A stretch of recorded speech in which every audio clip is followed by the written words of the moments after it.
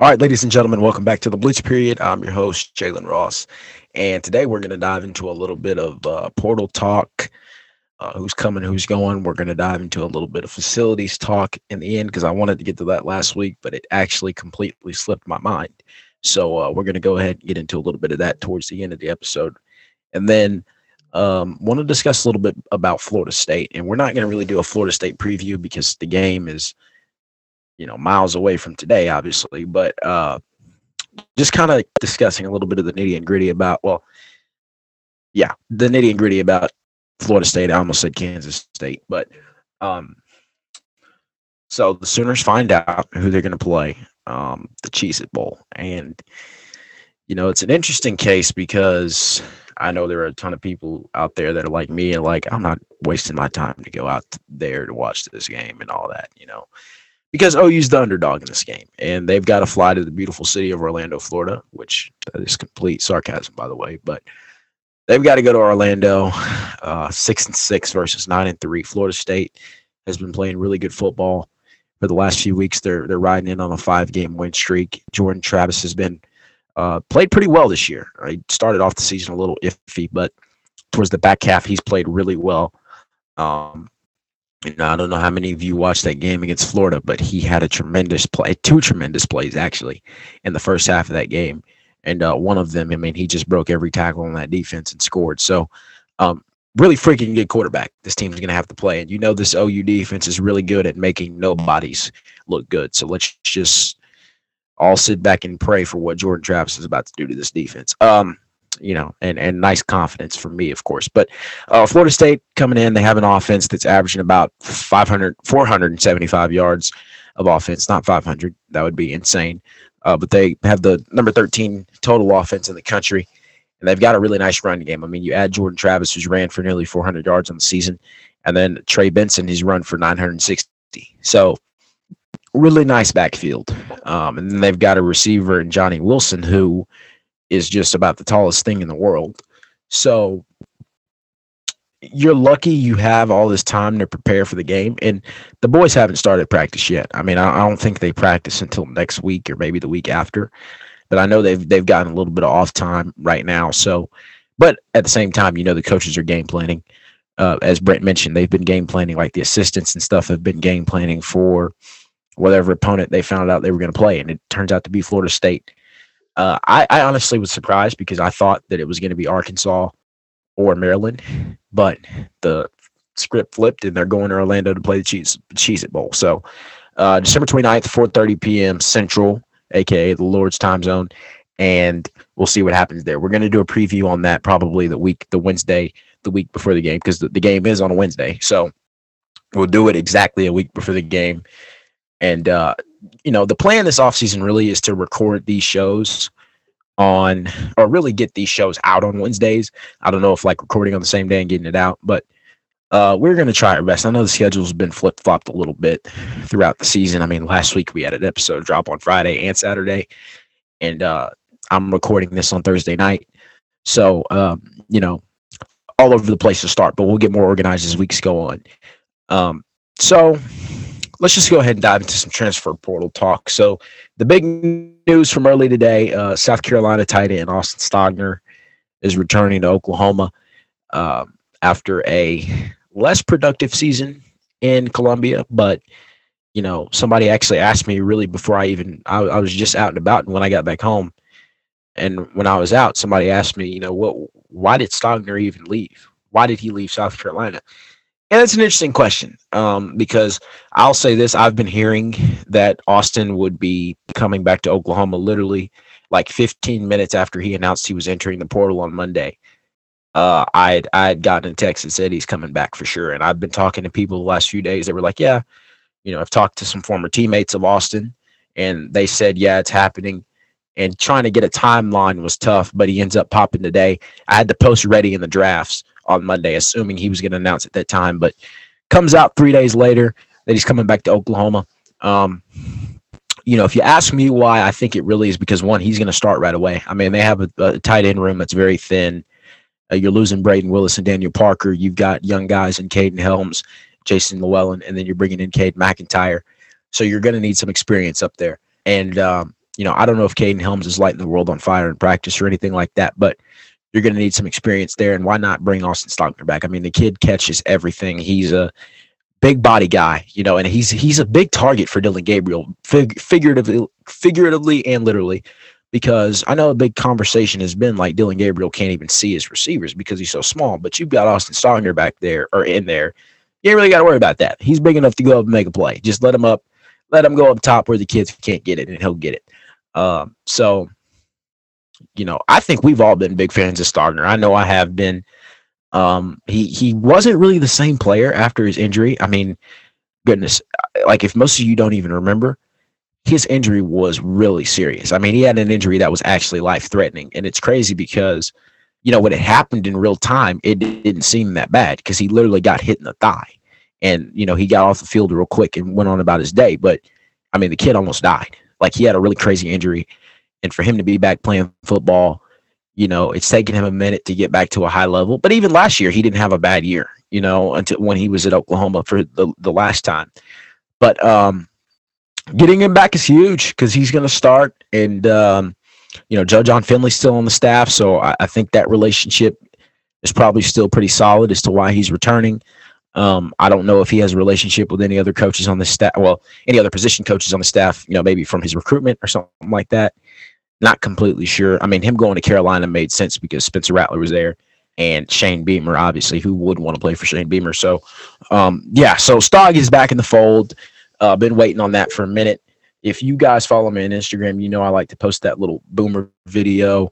And usually when I post that means good things are happening. And that was why I posted it, because of Austin Stogner. So thank you, Stog. Welcome back to the city. But as far as needs in the portal, so you've kind of covered tight end because I think you might need – really you only need one. I don't know if you really need to get another one like from the portal. But your needs from the portal, I think most of them lie on defense because defensive line, you're going to need all of them. You're going to need all of them because you're losing you're not losing Grayson Halton. You're losing Josh Ellison. You're losing Clayton Smith. You're losing Cavante Henry. And, not much production from those guys, but it's depth. Jeffrey Johnson, Jalen Redmond, obviously going to the draft. Kelvin Gilliams, a young guy who's gotten some experience here and there. And Grayson Halton, who I was about to mention, he's still a young guy, but he's put some stuff on tape this year. Jordan Kelly really can have a big year if he comes back next year. He started to come along towards the end of the year. I think him and Todd Bates are really locked in. So Jordan Kelly could come back next year and make some money. Jacob Lacey, the transfer from Notre Dame, he's the first commit from the transfer portal, committed on Thanksgiving Day. So they've offered some pretty solid defensive linemen too. I mean, you talk about the kid from Western Michigan, Braden Fiskey's, I think his name, and I think he's like 6'5", 300 pounds. He's played a ton of football. Austin Booker, the Minnesota kid, an edge rusher. Trace Ford's in the portal. I don't know if Oklahoma is really recruiting him, but he's in the transfer portal and he's there for the taking. No, that is wrong. They are. I don't know if he's been offered, but I know that they've been in contact with Trace Ford. You talk about, we already mentioned Jacob Lacey, Kevin Swint, actually a Clemson guy, and I'm going to get into some of the Clemson stuff a little bit later. And then Texas A&M kid. I never figured out how to say his name, but we're going to go Tunmiz Adelaye. I probably butchered that name all up and down the street, but if you know who I'm talking about, then you know who I'm talking about. But Dallas Walker, Texas A&M kid. I mean, they're going after, they're kicking the tires on a lot of guys in the portal on the defensive line. So definitely going to be interesting to watch because it's a big position of need. But another unit you're going to have to look at on your defensive side, linebackers, I think, because I think when it comes to linebackers, you're going to have to take probably one or two, because here's the thing, you need experience there. And Danny Stutsman's going to be a junior next year, so you got it. But at that point, he's the oldest guy in the room. He's played the most football out of anybody in that room, if I'm not forgetting anybody. That's assuming David Ugwebu doesn't come back, which I'm betting on the fact that he's not, but we'll see. But assuming David Ugwebu is not returning to Oklahoma next year, Danny Stutsman's the oldest guy in the room. And you're going to need experience. You're going to need speed. You're going to need talent, obviously. And that's not saying the whole room just sucks, but you're going to need better football players. Like, I'm not saying you need somebody to come in and take Danny Stutzman's job, because I do think Stutzman's going to start next year. But again, it's December, so we'll see what happens. But if Oklahoma is doing what I've been hearing a lot of with some of the kids they're going after linebacker wise, there's a shot the kid could lose his job if he's not picking it up. I mean, I say it on the pod every week. He's got to get his head out of his tail, off the field and stuff like that, and we'll see what happens there. There's been a lot of smoke around linebackers as far as Vontae Bentley, a Clemson kid, who, by the way, there's a lot of talk about. Actually, I'll just cover this right now. So, and before I get into this next player, Brent Venables really is kind of kicking aside that little nice guy stuff, and I fully expect him to attack some kids from Clemson. I'm not saying he's going to tamper with people. I don't think that's going to happen. But some of the Clemson guys that have entered the portal, I'm 99% sure he's going after. You talk about, like I mentioned, Kevin Swint. He's a guy that was recruited by Todd Bates, if I'm not mistaken. That was his primary guy. Fred Davis, a cornerback from Clemson. Heard a lot about that one, and that's a good shot for Oklahoma to bring him in. This is a non-Clemson kid, but this is a kid that they recruited heavily out of high school, Justin Flo. If you all remember Justin Flo, he's the one that went viral every freaking week because he was suplexing people on the high school football field, has had injury problems and things like that since he's been at Oregon. There's a lot of smoke around him in Oklahoma, and I think really it comes down to Miami and Oklahoma for his recruiting, for his recruitment. And I know he's rumored to be visiting, so we'll see what happens with that whole situation. But he's a kid that Clemson recruited heavily out of high school, so Brent Venables sees something there. But back to my discussion about the Clemson thing. I think Brent Venables is willing to do it now because, I know he and the man with the plan, Thad Turnipseed, have had a passionate conversation about, look, we can't have this anymore. We're not winning. We're not going 6-6 again. We're not going 9-3. We're not settling for any of that. We're settling to be the best team in college football. And you get there by taking full swings. You can't just play this nice guy role and say, no, it's Dabo's kid. I can't do it. No, you got to go in. You got to attack, and you got to say, look, this is all business. Like, I love you, Dabo. You mean the world to me, but I got to win football games too, or they're going to run me out of town. So I don't care about, all that other stuff. Like, this is about my job. This ain't about loyalty. It's about my future, what I'm getting paid to do so I can put food on the table for my family. So it's going to be interesting to see that. Like, I think if Oklahoma was to tamper with some people at Clemson, like, I think the first call you're making is to Barrett Carter. And Barrett Carter is a former 5-star linebacker. If any of you watched the ACC championship last week, he had a pretty big play. I think he had a pick six. I'm probably wrong on that, but I remember hearing his name a ton when watching that game. But Barrett Carter, big time player, and he weighs kind of around. He measures in kind of around that typical BV linebacker, and that's a kid that could come in and take somebody like Danny Stutzman's job, or maybe a Jaron Kanak or somebody. But he'd be starting on this team if he came to Oklahoma. Now, again, I'm not reporting anything. I'm not saying he is. I'm just saying, like, if Oklahoma was to say, look, we got to stop being so nice, and we're going to go into it full swing. I don't care if this kid's not in the portal. We're going to go call him and say, look, come on over. That's one of the first calls I'm making. You want to attempt to get Trenton Simpson? I mean, Trenton Simpson's going to be a day one pick, but if you're like, hey, man, we got these NIL, we got all this money out here, come on out here, let's build something special. And you get him to come back for his senior year and come to Oklahoma, like, hey, that's a big swing right there. Again, I'm not saying that's going to happen. I highly, highly unlikely that's going to happen. But, like, I think they're getting to the point where they're waking up and they're saying, look, we got to make some big swings. We don't have time to just sit back on our tail and really play around with it. We got to go at it. We got to go at it full strength, full strength. So we'll see what happens there. But I think for me, I have a feeling really on the defensive side of the ball that Oklahoma's going to do a lot. They're going to make a lot of changes. You're losing on the offensive side of the ball. You're losing Eric Gray. You're losing Anton Harrison. You're losing Wanya Morris, who, by the way, they're not playing in the bowl game, which I didn't mention. Even on the offensive side, or I already said offensive side, but even at the receiver position, like, you're getting ready to lose. Well, you already lost Theo Weiss. I don't think you're losing Marvin Mims. I've already covered that topic on the pod. And for those of you who haven't listened in the past, I've said I don't think Marvin Mims is leaving. But I know this week he's been kind of waiting on a draft grade and things like that. So we'll see where that happens. But again, I think he's staying. So we'll see what happens there. But Oklahoma's made some really nice offers at receiver. Dante Cephas, a kid from Kent State. Had 1,900 yards on the season, or 1,900 yards in his career at Kent State. 12 touchdowns in his career there. 2 years of eligibility left. Dorian Singer, a kid from Arizona, 1,100 yards in his career, 6 touchdowns. Or actually, I don't even know if it might be this season. I think he had 1,100 yards this season. I didn't really look that up well enough. But they've also made offers to Trey Harris from Louisiana Tech and Rod Thomas out of Mississippi State. So what you see them doing is going after guys that have produced. They're going after guys that have put some things on tape, and guys that can come in and contribute right away. Because I think even if you land, like another name I didn't mention, but a guy that's in the portal, Dominic Lovett, receiver from Mizzou. He had 800 something yards on the season, by far Missouri's best player.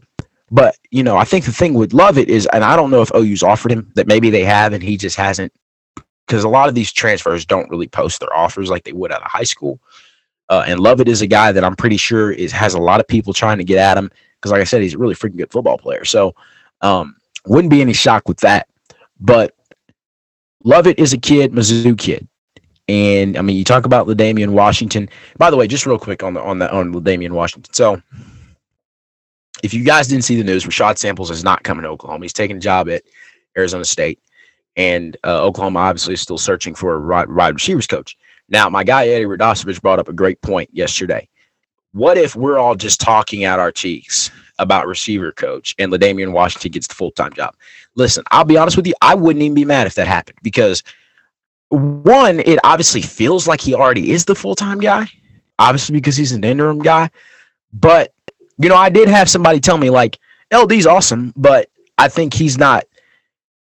Like, I think keeping Kel Gundy around would have helped because he understands the offense better. And I'm not saying Kel should have stayed around. But I'm just saying, like, LaDainian still got to kind of understand the offense a little bit better or a little bit more technical. Obviously, he understands it, but kind of more down in the dirt of the offense. But I think, like, from a recruiting standpoint, I think he'd be fine. I mean, he doesn't have all the jerseys on the wall and all that yet. But, I mean, he's well-liked by the players. I've seen the guy coach before, so I can he's a guy that expects perfection. He expects you to do it right. He likes, crisp routes got to be ran, all this other stuff. Because even, like, if any of you teenagers listening to this, people my age, if you went to the Brent Venables camp this summer and you worked out with wide receivers, remember, Kel Gundy coached one session, LaDainian Washington did the other, and Kel just watched. Kel just kind of sat back and watched, got his targets together, and LD took care of the rest. He took care of the football. So he was involved. Even as an assistant, he was pretty involved. He's been involved in recruiting as an assistant, and now he still is. He's kept Jaquazi Petaway in the boat, kept Anthony Evans in the boat for a little while, but Georgia's always been around. And, I mean, look, I'm going to be honest with you. What Kirby Smart is doing at Georgia right now, I understand Anthony Evans. If they're telling you, hey, you're going to come in and contribute for us right away, you can't pass on that. Georgia's just playing incredible right now. They're walking to another national championship this season. And now, again, my heart wants Michigan to win it. Shout out to my man TJ, big Michigan fan. But Georgia's going to win it. So Kirby Smart's building something special down there, and I completely get it. But anyway, sidetrack. This is an Oklahoma podcast, not a Georgia Bulldogs podcast. He kept him in the boat for a little bit. Obviously made some pretty good offers at receiver. I think he would have a relationship with Lovett, being Mizzou guys. If you don't know, LaDainian Washington played at Mizzou. But I think the thing with Washington is, again, he just hasn't coached at many places. I mean, this is a guy who played football literally 2-3 years ago. It hasn't been that long since he's last worn a uniform. So I get it from that standpoint, but I think he could do it. Now, I'm not in any shape or form am I reporting that he is getting the job full time. I'm just saying if maybe that's the direction they want to go, because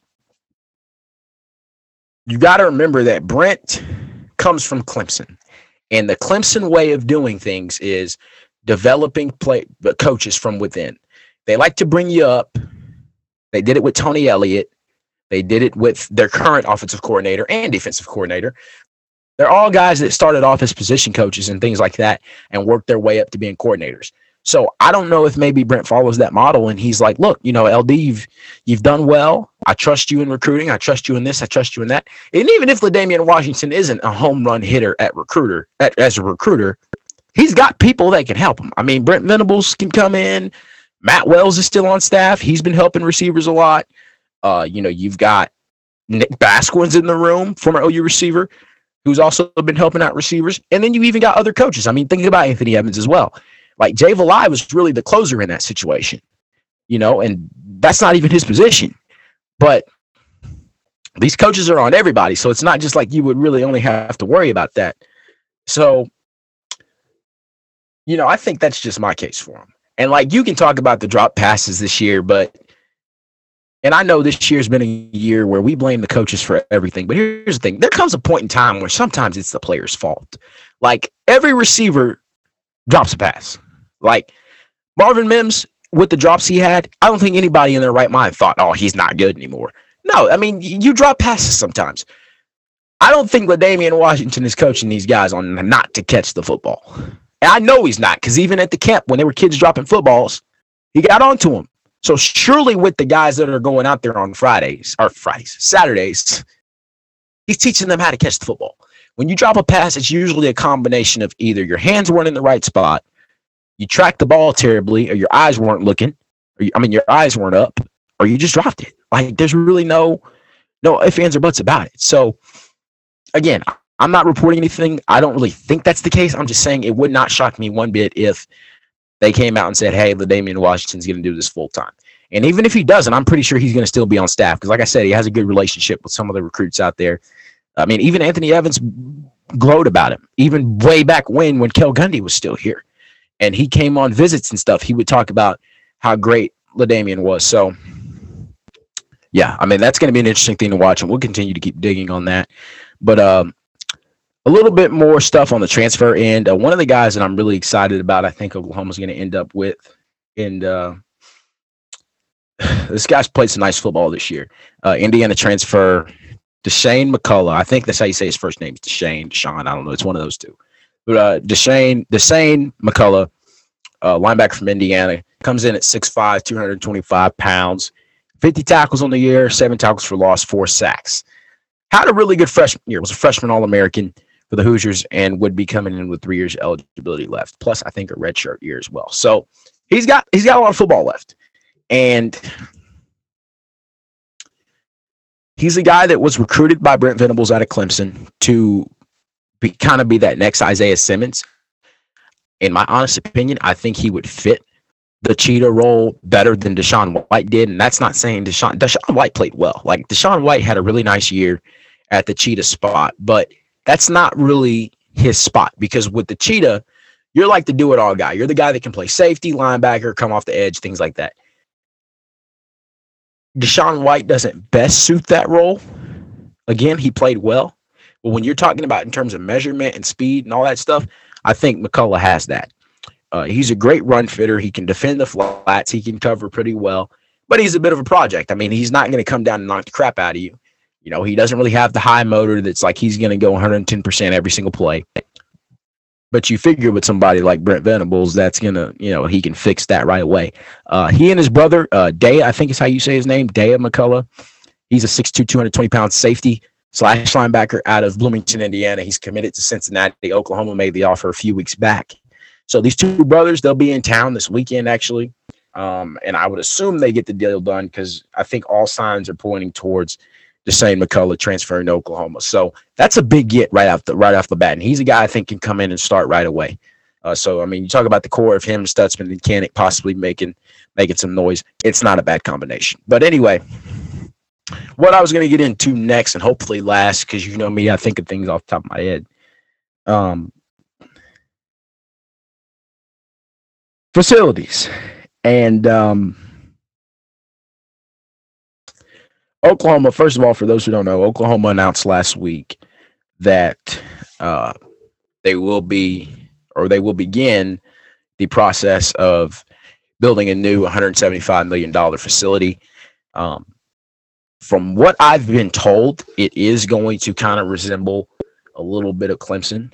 And if you haven't seen Clemson's facilities, I'll tell you this right now, it's the best in college football. Like, listen, take a quick minute to Google it. The Allen Reeves Football Complex.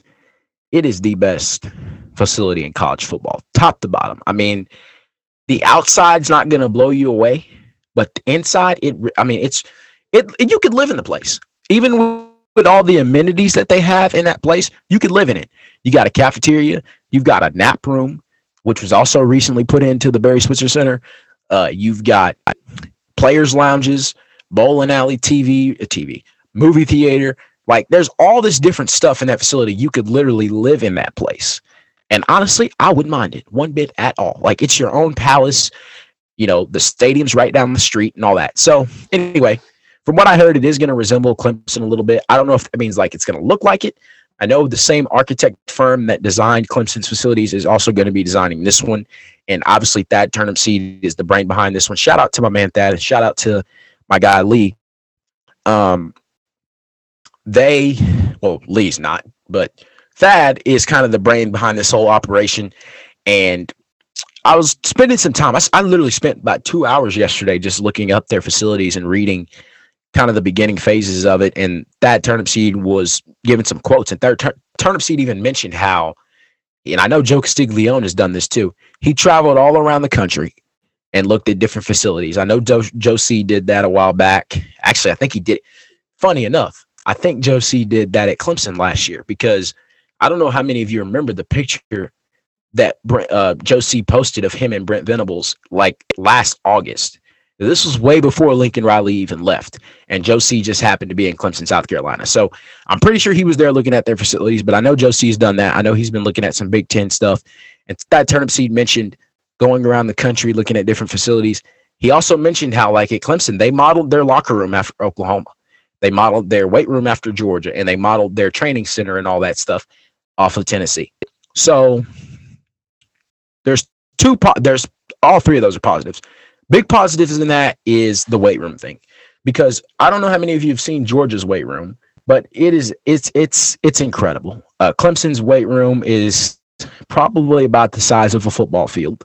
And what we do know right now is that, one, this thing is going to be getting started right away. They don't want to waste time. They want it to be done as they're heading into the Southeastern Conference, because you're going to have to be, because the truth is this. When Oklahoma makes that move to the SEC, they're 10, 15 years behind on facilities. I think the Barry Switzer Center is awesome. It's great, and I love going in there. But when you go to some of these other facilities, it has nothing on it. Like, I don't know what the Barry Switzer Center is going to turn into. I know it's still going to exist. I'm pretty sure, obviously, they're going to still use it for, like, the club section and all that. But as far as, like, you know, like, the locker room in the Switzer Center is going to be the game day locker room. Like, they are building a new locker room in this new facility. And obviously, they're going to spend way more time in the practice facility than they will the game day locker room. So this locker room would be a little bit better than the one that they have now.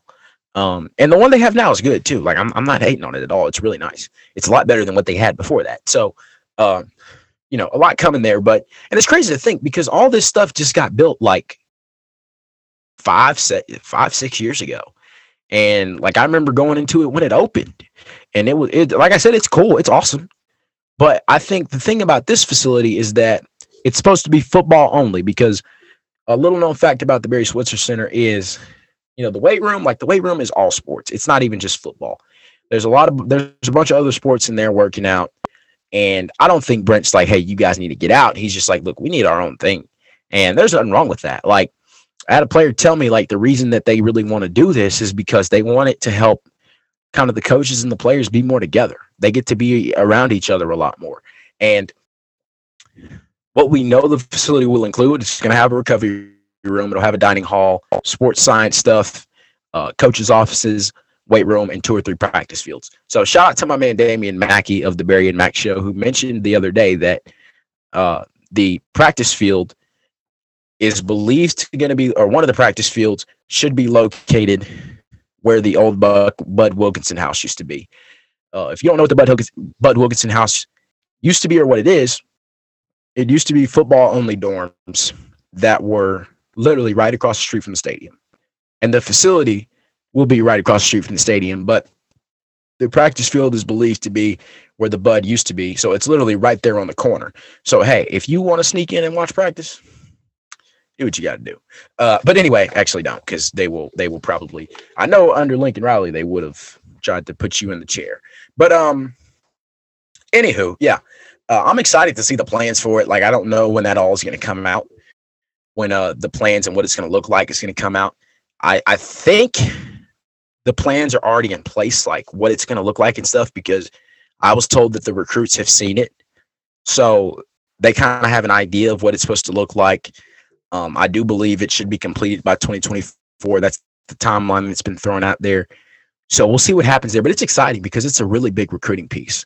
I mean, like again, I said, if I was going on a visit to Clemson and I saw that facility, that would be the final marker for me. I'd be in there every day.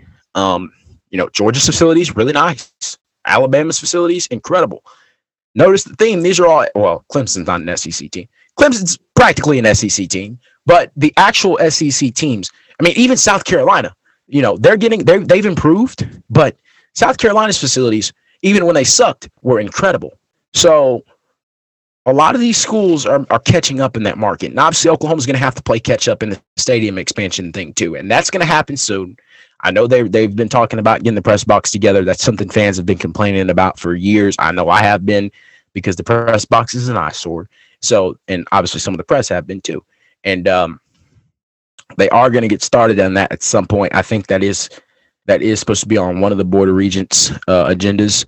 I don't know when, but I know it's on there. So there will definitely be expansion in the stadium. Like there's no question about that. There has to be, because as you go to the SEC, it's quite small.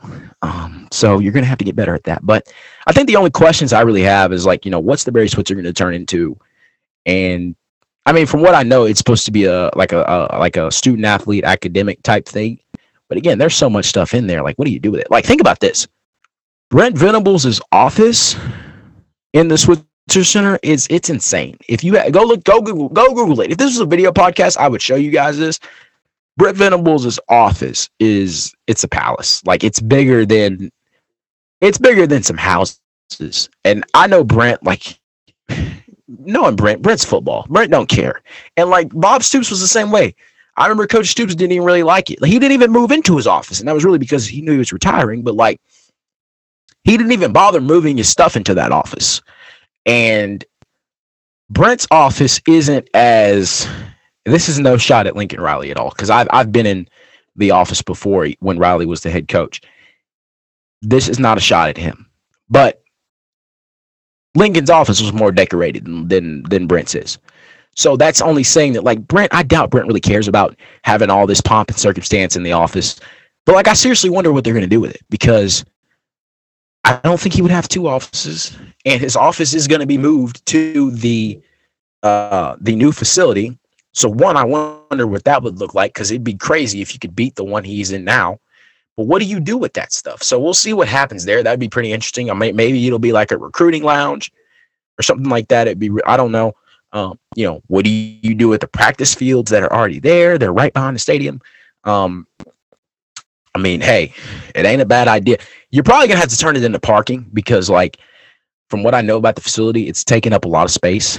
So I got to Google again, like, what the square footage and stuff is planned to be. But it's taking up a lot of space. So it's safe to assume that, like, the track and I know the track's going to be gone, but like the Heisman parking lot and all that stuff that's right across the street from the stadium, like, I think all that's gone. So, hey, it's not a bad idea to turn the practice fields into some parking. Like, maybe you have to make it parking for the donors and the BMDs, the big money donors, or the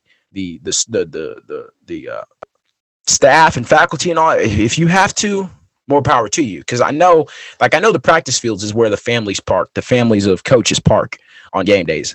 But it ain't a bad idea to turn that into more parking, because we could always use that on Campus Corner. So, Joe C., if you're listening, thank you, brother. But yeah, gonna be interesting to see that. Another thing, like, what is the name gonna be? Like, look, I say this: Bud Wilkinson has something named after him. Barry Switzer has something named after him.